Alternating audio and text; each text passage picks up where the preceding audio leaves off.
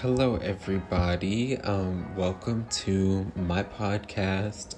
So, I decided that I was gonna do, whenever I reviewed podcast episodes, I was just gonna make a podcast about it. Because I thought that could be, an interesting vehicle to express ideas, kind of free thinking, but I also have notes written down. So, all that to say, it really is my first time, making a podcast. So, excuse me if I make some mistakes. But my name is Stephen Scholl. I am a junior at the University of Alabama. And welcome to my podcast. Let's get into it. So, this week I listened to a podcast called Demystifying College Admissions. It's done by this woman named Julie Kim. She is a UCF and Harvard graduate. So, off the bat, when she said that in the podcast, I was kind of like, right there it is. She's not shy about saying it. She obviously went to very great schools, schools that people would want to get into. So, basically, throughout the podcast, this specific podcast is episode 61. She has different series on her podcast. If you want to go check it out, definitely. It's on Spotify, Apple Music, any of those streaming platforms. She basically was talking about how college admissions is changing. Basically what Julie Kim does on her website, I'm looking at it right now, she says, I help students get accepted into their dream Ivy League / top tier college. Okay, so she talks about how, COVID-19 obviously is a really big, a really big change in a lot of people's lives. And I don't think we really see it going away anytime soon. I think that kind of people are having to rework, what they think of as traditionally, what's going to happen. But she was talking about how Ivy Leagues are not requiring the SAT and the ACT. And there's a lot more emphasis on your GPA. Julie Kim says, more than anything, what is really going to make a difference in you doing well in school and getting good grades is your mindset and time management skills. I definitely think that's probably, your mindset and time management skills are definitely important.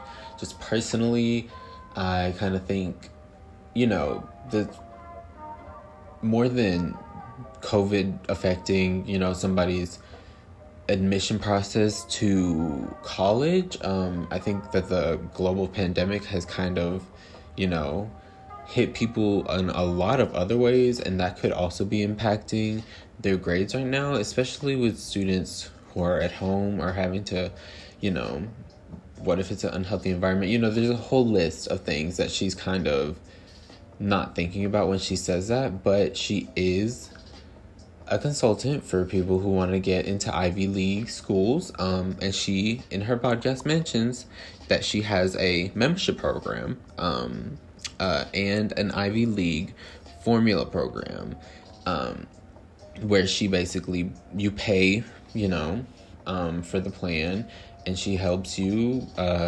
with your resume. She said that she helps you build skills with counselors at the school you're wanting to go to, or meeting up with professors at the school you're wanting to go to, doing stuff like that. She also offers a free masterclass to talk about what colleges are looking for. And the big part of this particular episode was that she was talking about a passion project. So since colleges are not really looking at SAT and ACT, especially because a lot of people haven't been able to even take those tests, she was talking about your passion project is a way to show colleges that you're going above and beyond, just the normal extracurriculars that people would take during school. Basically, it is, I guess, a mix of like volunteer work and like coming up with an idea doing something. She gave an example. One of her students that she mentors he started a online class program, and he's currently having 237 students who are enrolled in that class, which is kind of crazy.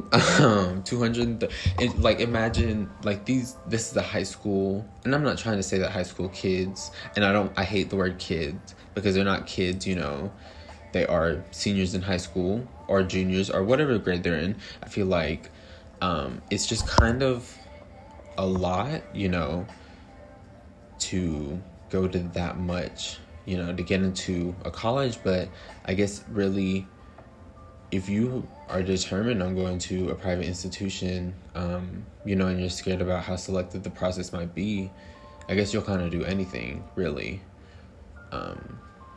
I feel like that definitely goes back to the reading we had for this class, for my COM 440 class. And it was talking about philosophical basis for admissions decision making, and talked about there are 9 categories in the evaluation of admission criteria for this particular study, and how they were analyzing admission criteria. But one of them was character, which was under performance-based models. Its access to higher education is a reward for personal virtue, dedication, perseverance, community service, and hard work.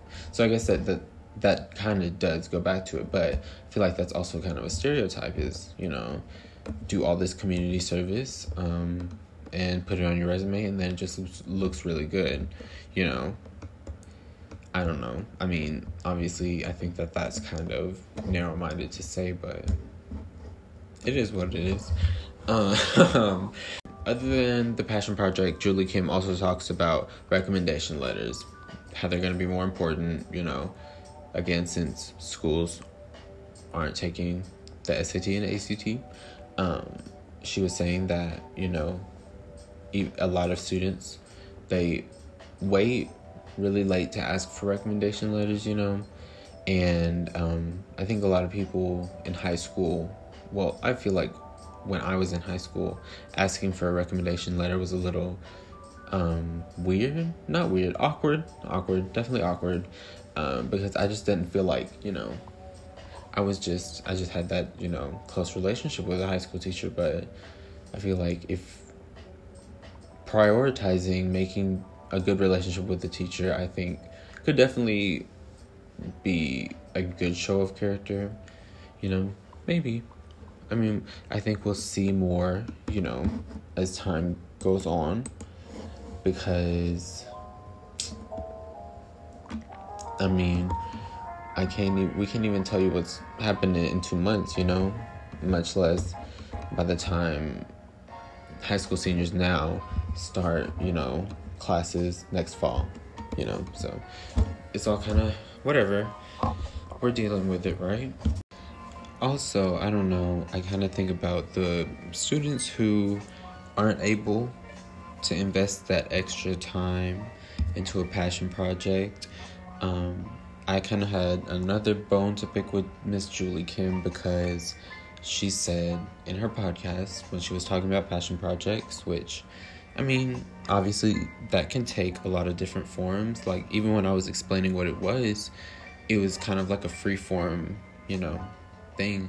But she, in her own words, said that there are wrong ways to do a passion project, and that was going to be one of the reasons why she was saying you should pay for her membership, is because she'll tell you the right ways to go about a passion project. And she said, I see a lot of students going, she said, I see a lot of them making passion projects and going about it the wrong way. I don't know. I feel for the students who have to work throughout high school. I had to work in high school. You don't necessarily have the extra time to do that. I thought, just being in my little extracurriculars in high school was going to be enough. And I mean, it was enough for me to go to University of Alabama, but Obviously I'm not going to an Ivy League school. I can't really talk on that. But I think when you kind of talk about, like, even in the articles we had to read for admissions, there's a bunch of different aspects that go into that process, of course. And I think sometimes something that isn't really talked about is how, sure, people talk about, well, affirmative action, we're trying to create more diversity in schools, but I think another way to go about that would be to, change the process so that those considerations can be made.